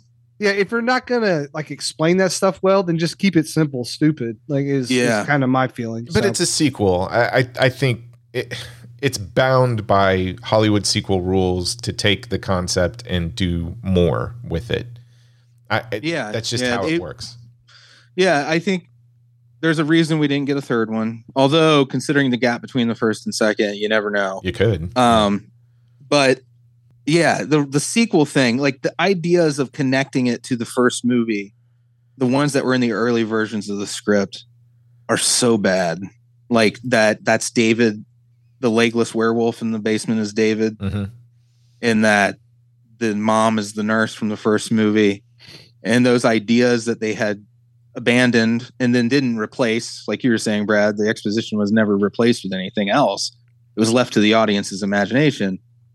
I prefer it being left to my imagination. Had they explained it to me that was supposed to be David Kessler's legless werewolf body in that bed trying to find a cure for werewolfism, that would have been made it like making too many connections to the first movie would have made me dislike this movie more than I do. That's if fair. that makes any sense. Yeah, no, that's fair. Because I like the idea of being able to think of them as two separate things, and I can still kind of be like, this was okay. It felt like an above average sci-fi movie to me. I mean, the channel sci-fi. Like, it was like when they really take it seriously and make a made for cable horror or science fiction film, this is about the level of quality I feel like they end up with when they do a great job. That's fair. That's fair. You know what I mean? I do like the movie. It sounds like I'm bashing it, but I like it. Like, but I'm very much like, if I had to get it rated on a scale of 1 to 10, it'd be like a 6.5 for me, maybe. Yeah, I do want to get the good stuff like front and center. And for me, Julie Delpy, just enough said. I even think with mediocre material, she elevates it. I think she just I think the Julies really elevate this movie. Oh, I agree. Yeah. Julie Bowen, Julie Delpy. I think the camera loves them. I think Julie Delpy does bring the pathos out from a character perspective, and Bowen brings the comedy. Her bits are really good as like the clueless American who's trying to hook up with the hero, and then dies. And she wants him dead so that she can pass on. So those sequences I find actually really funny. Especially when she's trying to whistle and blood's coming out of her cheek. Or the burp at dinner is pretty great too. Yeah, I think she nails it. And you made a comment earlier about you see her comedic chops early on as an actress. They're front and center. And again, I find in a werewolf film, again, going back to that, you need that tragic element to it. Julie Delpy brings it. She's the Larry Talbot character. She's basically saying, I killed my mom. I ate my dad's legs. And I'm trying to kill myself because I just can't handle this because I'm tired of pureeing hearts that I steal from the hospital to keep going. So I think she sells that aspect of the character. Now, to me, when she's not on screen, there's a problem because her and Bowen light the screen up with their performances. We've crapped all over the effects, but I do want to point out that the undead or ghoul effects on everybody else do look good. They're all practical too. They're all practical. They did get that stuff right. And again, it is the bright spot of the special effects. There are elements of the werewolf in the bed, I think is practical. It looks pretty good with it when it doesn't have the legs. And then there's an early transformation sequence when you see Julie's character, Seraphine. There's a shot where she's, I think, in the sewer or something, and you see her eyes and the veins coming out of her face. It is CG, but it looks really good. But what happens after that doesn't look so great. But how do you feel for 97, the effect? If you, in the context of the time period, the effects are not bad. They just didn't age well. You brought up Spawn, and you brought up, what was the other movie they did? It was Ghost of Mars. All along the same pars. Like, Spawn is the worst. These effects are better, way better than Spawn. Yeah, but 1,000%. Yeah, so they're still not great. Late 90s, they're passable for what they are. I just wish, so the concept was to do a lot of close-up shots with practical effects and the CGI for the transformations. I wish they had stuck to that a little bit better and given us more close-up opportunities with the practical. And again, the undead effects look great on everybody. The werewolf stuff, it does. Do you ever feel too, Troy? Avery. Like, I don't know if I feel like you're like me, where you're like very empathetic towards filmmakers when you watch movies. I always approach a movie like I want to love it, and there was a time where I was like, this is getting exhausting trying to love every movie, right? And then but then I got to the point where I'm like, I can watch an American Werewolf in Paris's digital effects, and I'm like, they took one for the team, really, when you think about it. Like, they were like, we're going to do what's possible with what we've got, the best we can, so that 10 years from now, somebody with half of our imagination can make something that looks 20 times better. You know, like they could have, the ideas are all there. They're good, not all bad ideas for the visually, I mean, for the effects. It's just like, I do think they were somewhat, you know, what is it? Clotheslined by the budget, maybe. Hamstrung. In a way. Yeah. Thank you. That's the phrase. I think that's fair. I don't think the script helped them out too much either, or the cinematography. Cinematography, I agree with Brad. Watching it on, like, this is a film, I have the 4K, and I'm excited about all the special features, but I'd wish I watched it on VHS. I actually think that would have helped some of the on a effects out. CRT as well. Like, give me the grime with that You CRT. do need the grime, and hide those flaws, man. Yeah. you do. Put some Vaseline on the lens. And I'm with you, Fred. So here's my take on films: is especially sequels, etc. You got to grade it for what it is, not what you want it to be. And I will be the first to say I struggle with that a lot, because I'll come to a film and I'm like, I want it to be this, and it's not that, and I get frustrated. And usually when I go back on the revisit, I'm like, okay, what were they trying to do? Where were they going with it? And then you ask the question, were they successful? I think with this film, I would go back to it and say, okay, I did what Brad did, and I watched the first one, then I watched this one, and I go, okay, just put the first one out of the way. What are they going for here? The movie is going for scares and jokes. That they're really just trying to develop a horror comedy in the late 90s. And it's like, okay, well, if that's what the movie's going for, does it work? I would say not all the time. As a matter of fact, it's probably like 60-40 in my bucket. I'm probably in the middle where you and Brad land. I think the problem is that there really aren't any scares. And the couple of jump scares that they do have are music stingers, and they're poorly placed jump scares or executed ones. And I don't think it helps that the scares that they're trying to create are dependent on the wonky werewolf effects. So in the jokes, if it's not Bowen, they're not funny. In fact, most of the humor is kind of cringeworthy, because you get Americans mispronouncing French words, a condom joke that goes on way too long. It's like chewing gum. Oh, why don't you blow a bubble for me? And then he blows a bubble, and then it lands in some guy's soup. You're like, really? Yeah. It felt really out of place. And Coneheads was like way earlier than this. Like, that was a Coneheads joke. Yeah, it was. Then you get like a dog humping his leg, and you're like, okay, I get it. And then there's another callback joke to that, where apparently he humps a dog or something, and the dog has this weird look on his face, and its legs are spread out, and it's dead. That's one of the things I wanted to ask about. Is Werewolf, they got red rockets? I'm God. sure. I don't know. I did not what's put the dick together. look like? According to the Howling, they would. Yes. Yeah. You get somebody. Let's get to the real important stuff. The real What's that hard dick facts. look like? Yeah. You get Werewolf another, dick. Yeah, you get another joke of, well, I'm going to talk to my some guy's going to be in the bathroom thinking I'm talking to my penis, but I'm actually talking to my ghost friend. You know what though? That made me laugh. Oh, it did? It did, because of what he's saying. It's not even, that's, I always call those a Three's Company joke, because it was always Mr. Furley walking in on overhearing something out of context, and that's the joke. But the thing out of context always sounded sexual. And I felt like what they did here was like, he's talking about murder to his penis. That's funny to me, that the thing he's overhearing isn't like it isn't even like penis related dialogue or anything to do with anything other than he just seems totally batshit. In that moment, I laughed really hard. And when they're fleeing the crypt party at the end, and the guy's crucified, and they're running out, and it's in slow motion. And the dude cop's does crossing himself. Yeah. That shit had me cracking up. But I'm a little bit of a pothead. Take what I say with a grain of salt. No. But you just described that bathroom scene, and I'm laughing when you describe it. But watching Tom Everett Scott do it, I think you have natural charisma and are funny when you describe it. Him doing it isn't funny. Well, it's also like, I think there's something in my sense of humor that they appeal to that might be very specific that most people don't enjoy. But like, him just saying, do you remember what the line is?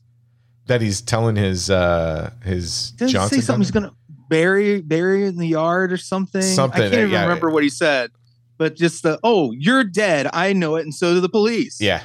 If I look at my penis while I'm pissing, I'm like, you're dead. I know it. So do the police. Like if I ever heard somebody say that, But when that you would be say the it, story it's I told funny. at parties the rest of my life. I know, but your delivery is so much better than his. Yeah. But he made me laugh. He made me laugh. Can we talk about the couple of things? If you see a nightclub littered with homeless people in an abandoned building, leave. I mean, it's not European. It's just you're gonna die. Okay. But you live in Baltimore. You see that shit all the time. That's true. That's true. And there's some good sandwich shops in those buildings. So yeah. Get some good barbecue. Yeah. Yeah, the most unrealistic scene is when Julie Delpy is on top of him and telling him he's a werewolf, and obviously she's not wearing some clothes, and he doesn't believe it. Look, if Julie Delpy is on top of you in that scenario, you believe anything. You believe anything she says, and you're just like, "Yep, I'm a werewolf, dude." And if she's like, "I'm a werewolf," you're like, "Cool, I'm that's fine with me." How do What you if like she your leaned down hearts? in his ear and she's like, "We never landed on the moon." I'd be like, "We never landed The on earth the is moon." flat. Yeah. The earth is Globe flat. tard. I agree with you, Julie. Whatever she's going to tell you in that scenario, I'm 100% going to believe. So let's just call it what it is. You would not laugh and make That's a fun of her. weird sequence though, because it's very Inception like. Because he has a dream within a dream, and then like within another dream. I'm like, when is the kick gonna happen to getting back to? I That's don't know. one of the few kind of spooky moments in the movie is the reveal of the mother in that scene. Yes, which is another And great her practical being like, effect. I killed her. Yeah, Yeah, it is a great practical. It's pretty spooky. like her But stuff. yeah, it's a needle and haystack in this movie. It is. Her stuff is fantastic because if you take a step back and look at what they did with her character, it is the Larry Talbot character, all the stuff that she did and the guilt and everything else. But I'm just telling you, when Julie Delpy's like just crawling on top of you and you're in bed, look, the earth is flat. I don't care. Cool. Had you been around in back when they were making this, somebody could have stepped in and made the movie more about that character and have the American kid be more of an ancillary, like a smaller part of the story. And it might have worked better. It could have, or I don't know. I mean, I think to call it an American Werewolf in Paris, he still has to be Use the title. Yeah, he still has to be front and center. Yeah. But take the stuff with Claude and the werewolf nationalism or whatever that they're doing. I mean, I would almost say, does it have to be in there? And could it be more about like their relationship? If you do that, though, then it's kind of a clone of the first movie. You almost I'm need okay, but something like that. Give me the Before Sunrise version of a werewolf film. Maybe that's the film you should make, Troy. I should. If Julie That Delpy sounds would great. do it, I would 100%. Before the full moon. Huh? Before the full moon. Before the full. That's Oh God, There it There we is. go. Brad, There we we go. should be Got writing some- screenplays, man. Yep. That's It's fantastic. smart. It's a pretty smart idea, really. You could have Ethan Hawke reprise his role, but he's a werewolf. Oh God, this We could thing redo writes Boyhood itself. and call it Werewolfhood. Yeah. Dude, this is perfect. We're packing our bags. We're going to Hollywood. We're doing a pitch meeting. I have a question. Did anybody see the alternate ending of this film? No. I did not. Okay, so listen. It's on Brad. You own it. It's on. It's on it's on the Blu-ray version. So in that set, there's the 4K and the Blu-ray. So the Blu-ray has all the special features. You can. So when we're done, Freddie, go and on YouTube and look for American Werewolf in Paris alternate ending. It's out there. So basically, the ending starts to being different when they put her in the ambulance. And so I don't understand how she's cured outside of a blood transfusion at the end, I guess is what they're implying. Mm-hmm. That's not how it ends here. What happens is she has one of her. So obviously when you're a werewolf, you're seeing, the people that you killed, right? So Obviously. So in the ambulance, her father comes back and is holding these notes and he's like, I got the cure. We're going to cure you. And she's like, oh, thank you. I love you so much. And so Her legless father is in Is the he- ambulance. in a wheelchair. No. He's just legless and holding papers behind what's Just his holding papers. Bruno Somebody or holding him up? something. Yeah, No, like he's someone's got just- him in his armpits. He's a ghost. So that happens, and then the several full moons later or whatever, he's coming into the hospital to visit her because she's in the hospital bed, and you're like, well, what's going on? And all of a Wolf sudden, baby, wolf baby, wolf baby. baby comes out. Oh, puppy dogs. And they're like, Is it a oh, litter? they just had a baby, blah, blah, blah. And then the baby opens its eyes and it's got the werewolf eyes and it's a werewolf baby. Werewolf baby, nice. Yeah. Which you gotta see it. It's interesting. I can totally see why they didn't use that. Yeah, ending. I can see why that. Yes. Yep. Yeah. But you gotta watch it. You gotta watch it 100%. I keep thinking about how to bungee jump off the Eiffel Tower ever since Brad said that thing about the tapering. Does it work? It wouldn't work. So is the New York, The Statue of Liberty. yes, that one. Yeah. That seemed more plausible Well, because there's not a bunch of she's metal holding a going this way. torch. Okay. She's holding a torch, and they went out from the torch. Which, if you've ever been into the Statue of Liberty, it's not that spacious. So Okay. it's actually relatively small up there. So Haven't gone up there yet. Mm. But I do feel like I know a lot about it just from the Remo Williams movie when they're crawling all over it. Oh, that's a movie. That's a film. Yeah, it's a good movie, was gonna- isn't it, Freddie? Ghostbusters 2 did it better. Oh, shut up. Did not. What other thoughts do you have on this one? Are you asking anyone in particular? Anybody? I was going to say my notes of this one are all weird because there are a lot of question marks. My notes say, shaking off the water from the cemetery fountain. So when he does it, whenever a werewolf or a cartoon dog does something a regular dog does, I'm won over. It's that Oh, really? easy. Okay. Yeah, like when Brian the dog on Family Guy wags his tail because he's Oh. happy. I'm like, that's the best thing in the world. Okay. Freddie's an Because easy I'm mark. a dog lover. I love You're dogs. an easy mark. You're I am an easy mark. I am real easy. This seems like a minor criticism now after everything we said, but I wrote down the note. Morgue scene is too silly. Morgue scene. Oh, when he. Oh, Okay. he hides Yeah. in. He hides in the morgue. Yeah, and the one guy's like, I'm trying to rest in peace in here. Like it was a little too Haunted Mansion for me. So I didn't get that. So in the first one, the way the universe of the rules work in this is you see the ghoul or the ghost of the person that you killed, but this guy sees everybody that's undead at random parts. Is that right? Because he sees Seems the that mother. way. He It's sees. kind of like it's ill-defined, Troy. I think so. Brad, are you calling into question the thought process that went into the mythology here? It's kind of like it. The script is no good in this movie. You feel like a kid in church, like confronting their youth pastor for the first time about contradictions in the Bible. Yeah, you're like, so wait a minute. How do they feed all those animals? Touche, Brad. Touche. Well, I think it's time to just go ahead and have the verdict out. So I'm going to start with you, Freddie. One of the questions we always ask is the movie that we talked about. Is it a bomb? Does it deserve a second chance? So I'm going to kick it over to you. American Werewolf in Paris. Is it a bomb? I'd say, I mean, yes, it's a bomb. Unless you have a personal attachment to it, the cast, like where you like these people, the actors that we were talking about. Yeah. I would say it's a pass. It's a bomb. I mean, Okay. it's a big duty bomb. All right. Brad, where do you land on this one? It's a bomb. It's a bomb. It's a bomb. Okay. Yeah. I'm going to say this with an asterisk on it that No. listen, it is a bomb. However, Julie Delpy's performance is not a bomb. She can't suck at all because she's amazing. So this movie's a bomb. She's not. So that's my That's count. fair. Okay. That's fair. I'll let it slide. Okay. We have a little bit of listener feedback. I thought this would be interesting to share. So I'm going to start with Zoe. He is one of the hosts on the Backlook Cinema podcast. Go listen to that. So he wrote in and said, thanks for considering Masters of the Universe. I definitely have some thoughts on it. I can't wait to hear yours and Brad's take. I think we're doing that one first quarter of next year, second quarter. Yeah, something like that. Yeah. Okay. So it's coming. Look at you, businessman. First quarter. Yeah. So We're he gonna do goes it in on. Q1, Troy. Q1. Is that a fiscal year? This fiscal year, Troy? No, it's 2023 fiscal year. Yeah. You really bring passion to this discussion of art. Oh, thank you. So he goes on to make a comment about something that came up in our Dominion, The Exorcist prequel episode. He says, you asked if Protestants were offended by the praying to saints that Catholics like to do.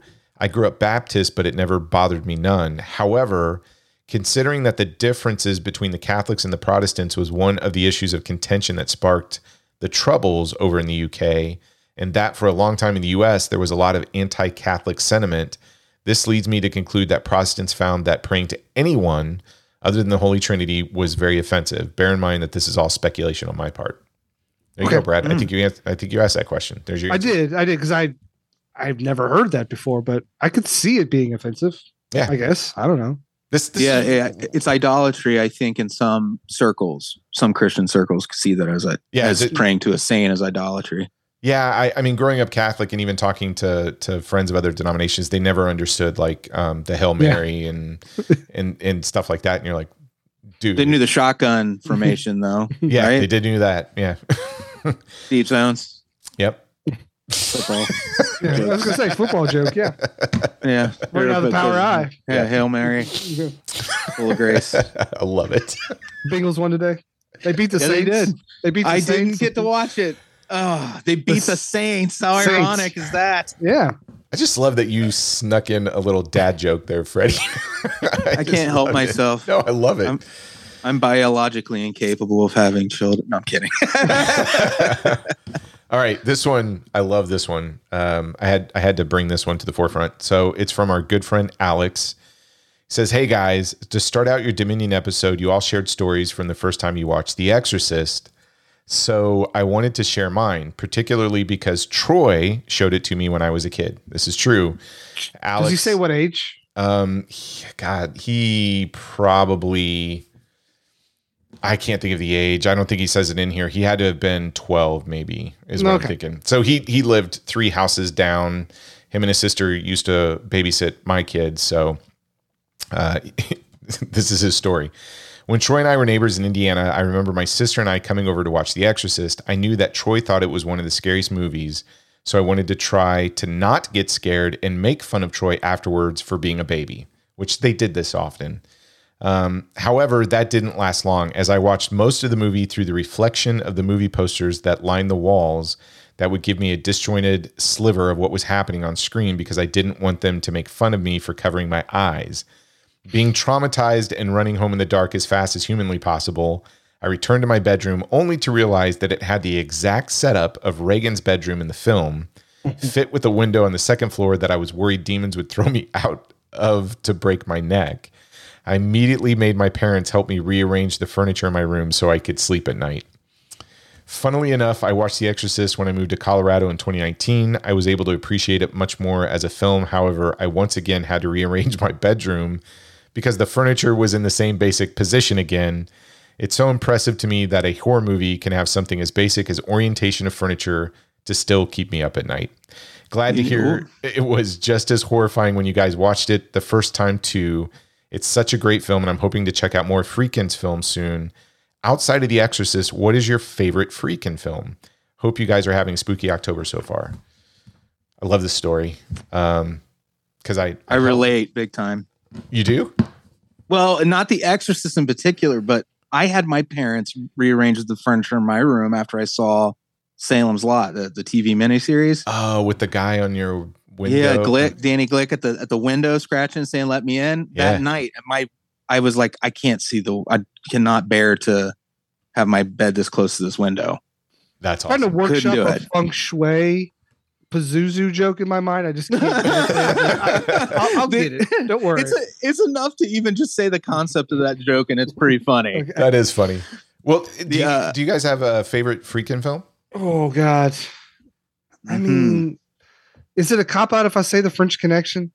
No, it's a great movie. That's one of my top 3, I think, of his. I think Jade's underrated. You know, I agree with you. That's one I think we're going to talk about at some point because I did revisit it a few years ago, and I'm like, this was actually kind of interesting. It had some interesting stuff going on.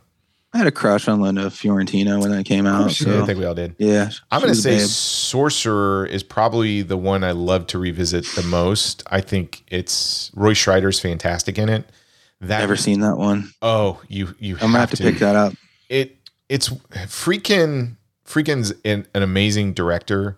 That movie, as much as The Exorcist scares the just bejesus out of me, Sorcerer puts me on the edge of my seat for that entire runtime. And It's beautifully photographed, but it's one of the most tense films.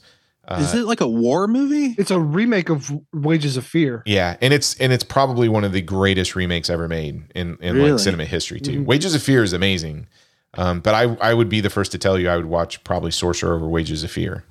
So Shout out to Live and Die in L.A. as well. I like that a lot. mm-hmm. Oh, that was God, good I too. forgot about that one. I forgot that was him. Yeah. Mhm. I should tell another Alex story real quick, and you'll love this, Freddie, because it has to do with The Strangers. So this is the kind of stuff we did to our families back and forth. So Alex, about the same time he was getting into scary movies, had watched The Strangers. And so his mom and his sister ran down the street real quick and was knocking on a door and go, Alex just finished The Strangers. And he's scared to death now. And so my kids and my wife and I were like, we got this. We ran around the house and grabbed the pillowcases and started cutting eyes into it. I like that you're not like, I'll go comfort him. Oh, no. We went through the house and just grabbed the pillowcases off our bed, cut eye holes in them. Angel and Cameron did the same thing. Now I'm imagining that scene in Django Unchained where they're having the talk on whether or not they're going to wear the bags over their head. Oh. We ran over there and we just stood outside of like the windows and by the kids. So like two of us were in the front, two of us were in the back, and his mom and everything were they knew what was going on. So they're just sitting in the house with Alex. And it took about 15, 20 minutes before he finally went to a window where I think Cameron was standing. So you imagine Cameron being pretty small and having a hoodie over or just a pillowcase over his head. Alex freaked out so bad he about ran out of the house. It was hilarious. But yeah, that's the kind pretty of stuff we great. did. I got one more. This comes from Michael. Spooky greetings from beyond the grave. The subject line, I love it, is the power of bombs compels you. That's awesome, Michael. Over the I years, say that whenever I Dutch oven Amy. oh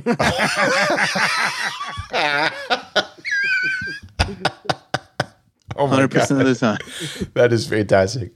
Okay, he writes, over the years, I've seen all of the various different versions of the Exorcist films. The theatrical cut of The Exorcist is great as it is, but the work print for Exorcist 2 is superior to the theatrical release. With regards to Exorcist 2, it doesn't matter which version you watch. It's still bonkers, but I still love it.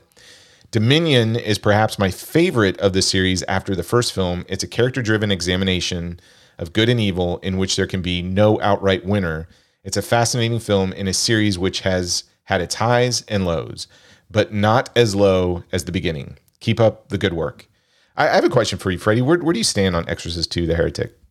Well, The Heretic, I like for the oddity of it. Like, I like weird movie. I like a movie. If a movie has an identity, like I the only way I ever have learned to explain this to people is I'm like, I respect that movie's the identity of that movie. That it is very much its creation. Whoever made it, it was a work of art for that person, and that they put a button on it and they're like, I'm doing it my way. I don't care if it's weird. Mm-hmm. You know, that makes me feel good to watch something like that. And I can't explain why, but, and Heretic is under that category. I watched Dominion in the theater. I think it was called Dominion then, right? Cause they released it twice. Well, they filmed Dominion and the studio's like, it's not too scary, shelve it.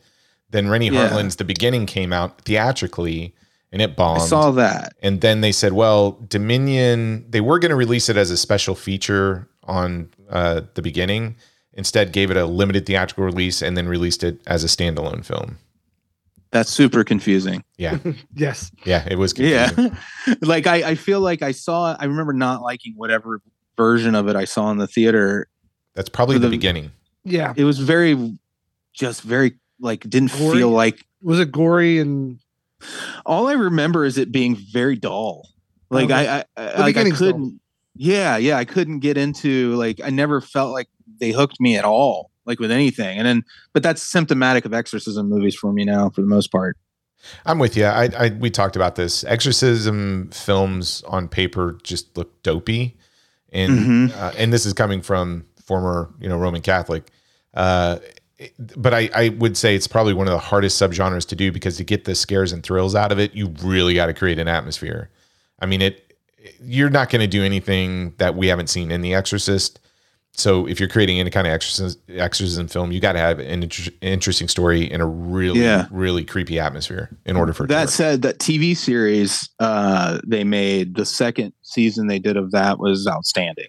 Yeah, I saw the first season. I haven't watched the second one yet. People keep recommending that series to us. So yeah, the second, I think it said there was just 2 seasons. There were 2 seasons. I watched the first one, which was really interesting, and the first season's good. It's just the second season they really start hitting on some actual scares, nice. Which is always just for me is always a surprise at this point because I've seen so many horror movies when you can still do something, especially in TV, where with a franchise I'm burnt out on, and then you scare me. I'm like, what?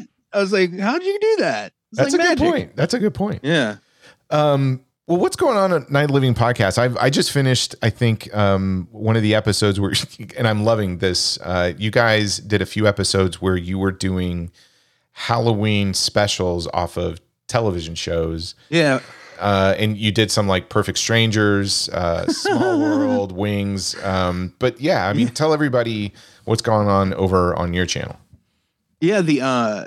Every year in October, we do TV Halloween specials. And we did, like you were saying, Small Wonder, one of the worst TV shows of all time.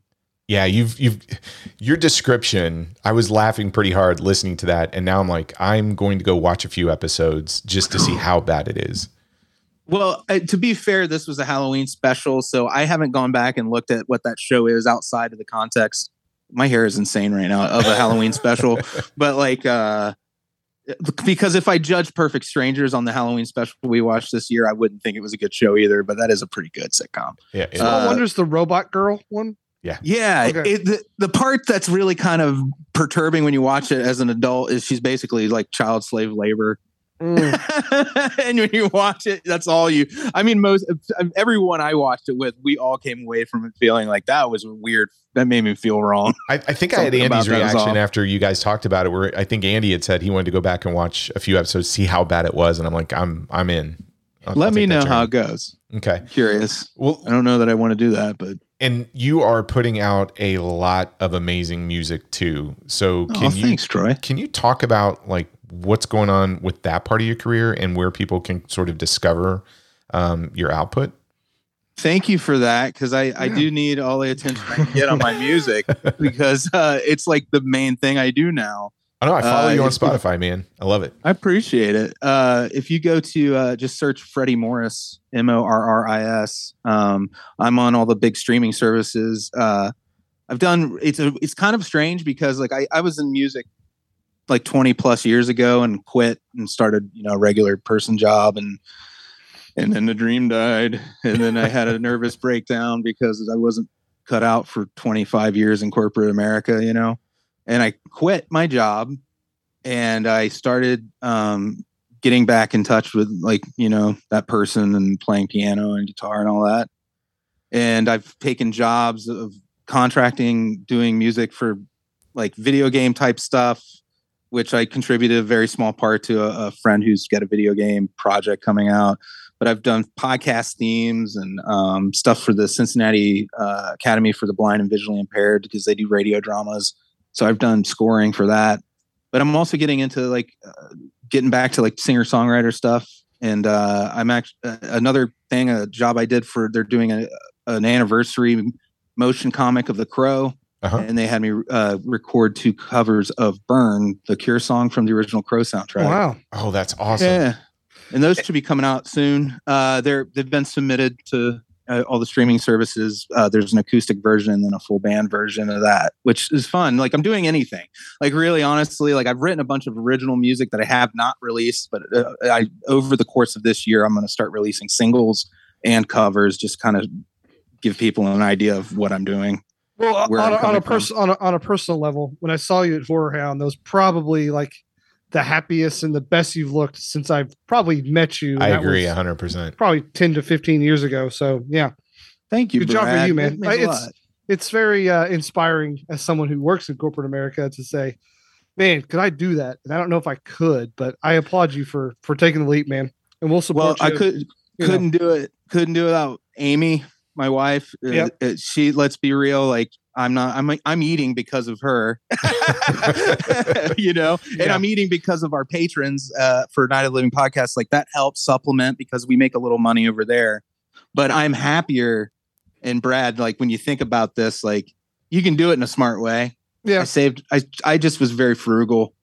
You know, I saved, I didn't do, I mean, we'd go to Disney World. That was a big deal for us. But we don't do that anymore. So it's like, that was where most of my money, discretionary money was going. So now it's just a matter of doing something I love to, cause you know, like, not to get too deep in the weeds on this, but like I've gone through immense personal changes in the past 5 to 10 years, with losing family and stuff. And my, you know, and that's why I'm happy. I'm really happy to connect with you guys because honestly, just straight up, like I miss having human contact. Leaving corporate America, you take that for granted, like being around people all the time who are on the same mission that you're on, and to be in charge of the mission and not have a crew is kind of like, to put it in nerd terms, like, you know, Star Trek terms, it's kind of scary, but it's also like the most fun thing ever to be writing things, like to get up in the morning and create something that didn't exist the night before is awesome. You're on your path, man. I'm so happy you're doing what you're doing because you just, like Brad said, when we saw you a few weeks ago, you were glowing. And I haven't seen that for a while. It's like when someone gets pregnant. It is. Yeah. You're pregnant with a lot of awesome ideas. That's exactly it. I crave weird stuff, you know. But I mean, everybody over at Night of the Living Podcast, you, Amy, Andy, I can't thank you enough for all of the hours that you put into that show, because I can't even tell you how many countless drives and flights and just, you know, get in the lawn mode and having you guys in my ear just feels like you're right there because your personality on that show is really what you guys are like in real life. And it's just one of the best personalities out there.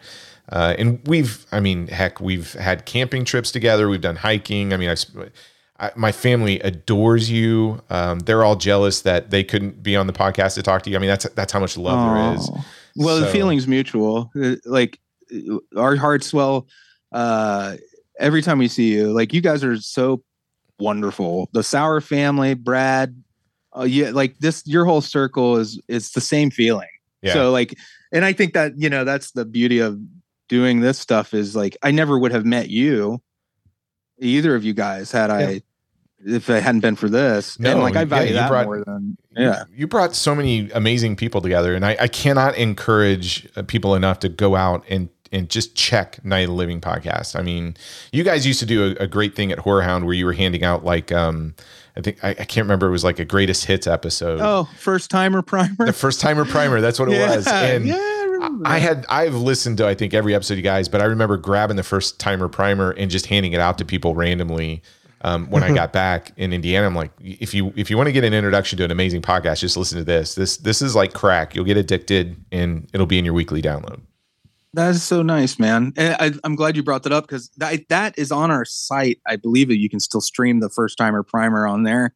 And it's fun because I think there's a couple of them, like, because we refreshed it. Because after so many years, you're like, things are different. You're not representative, but it's so much fun to go back. Because like one of them is narrated by the bass player from my old band. And he's an actor. So like he did a really good job narrating it and made a story out of these clips and stuff. It was really fun. Yeah, I would encourage everybody to go find that. It's a great way to get an introduction if you aren't listening to him. Thank you. Brad, if anybody wants to send us feedback or recommend bombs, how do they get a hold of us? Yeah, that's notabombpod@gmail.com. You can also head over to our website, notabombpodcast.com, hit the contact us button.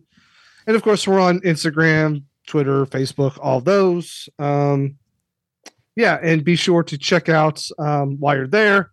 Friends of the podcast, we've got Gentleman's Guide to Midnight Cinema, Watch Get Plus, the VHS Files, some show called Night of the Living Podcast, the Backlook Cinema Podcast, the Mixtape Podcast, and the Iron Sequel. Yes. Check all those fine folks out, please. So, what do we do next week? I think I picked it, right? Is it Texas Chainsaw Massacre? Yes. Is that what we're doing? Number 3. Yes, Leatherface. Oh, Leatherface. Yeah. Surprisingly, I think it's one of the only ones that just didn't make its money back, right? I mean, when we were going through for like horror movie sequels that bombed, the list was short, and we were all kind of surprised that Leatherface Texas Chainsaw Massacre 3 just kind of bombed. So we thought that would be an interesting pick. Yeah, you would think Next Generation that one would have been the bomb of the group. Yeah. Nope, it's number 3. So Well, and three's pretty yeah. Do yourself a favor. Our friend Sammy pointed this out to us. Type in Leatherface Texas Chainsaw 3 trailer Excalibur. There is an Excalibur-esque Sword in the Stone trailer for this movie, and it is probably the greatest thing I've ever seen. awesome. Brad, I as a kid seeing that trailer, I was like, yee! Like the nerdiest, most excited reaction, like it, because the movie Excalibur, when you cross over, you got a kid who really loves that fantasy movie and Texas Chainsaw, and they're like, it's the fucking Lady of the Lake with the chainsaw. I'm like, sold. How did bomb? Yeah, buy my ticket. Freddie, you've got so much going on, even outside of Night of the Living podcast. We're going to be begging to have you back on the show. Probably not horror related too, because I know you love action films. I love all movies. I know we're going to have to find a good action film for you to talk about too. But I hope you do find time in your busy schedule to make some room for us, because we want to have you back like really bad. Oh, as I said, I'm crushingly lonely. We're going to take totally advantage on of that. board for about anything, man. I love human contact. Awesome. Keeps you from getting too weird. Love it. Anything else, Brad? No, I think we're good. Okay. Well, I don't know if you're listening in the morning, afternoon, or evening. Thank you for downloading this week's episode. Join us next week when we're going to close out spooky season with one of the films from the Texas Chainsaw Massacre franchise. We'll catch you later. Don't lose your head.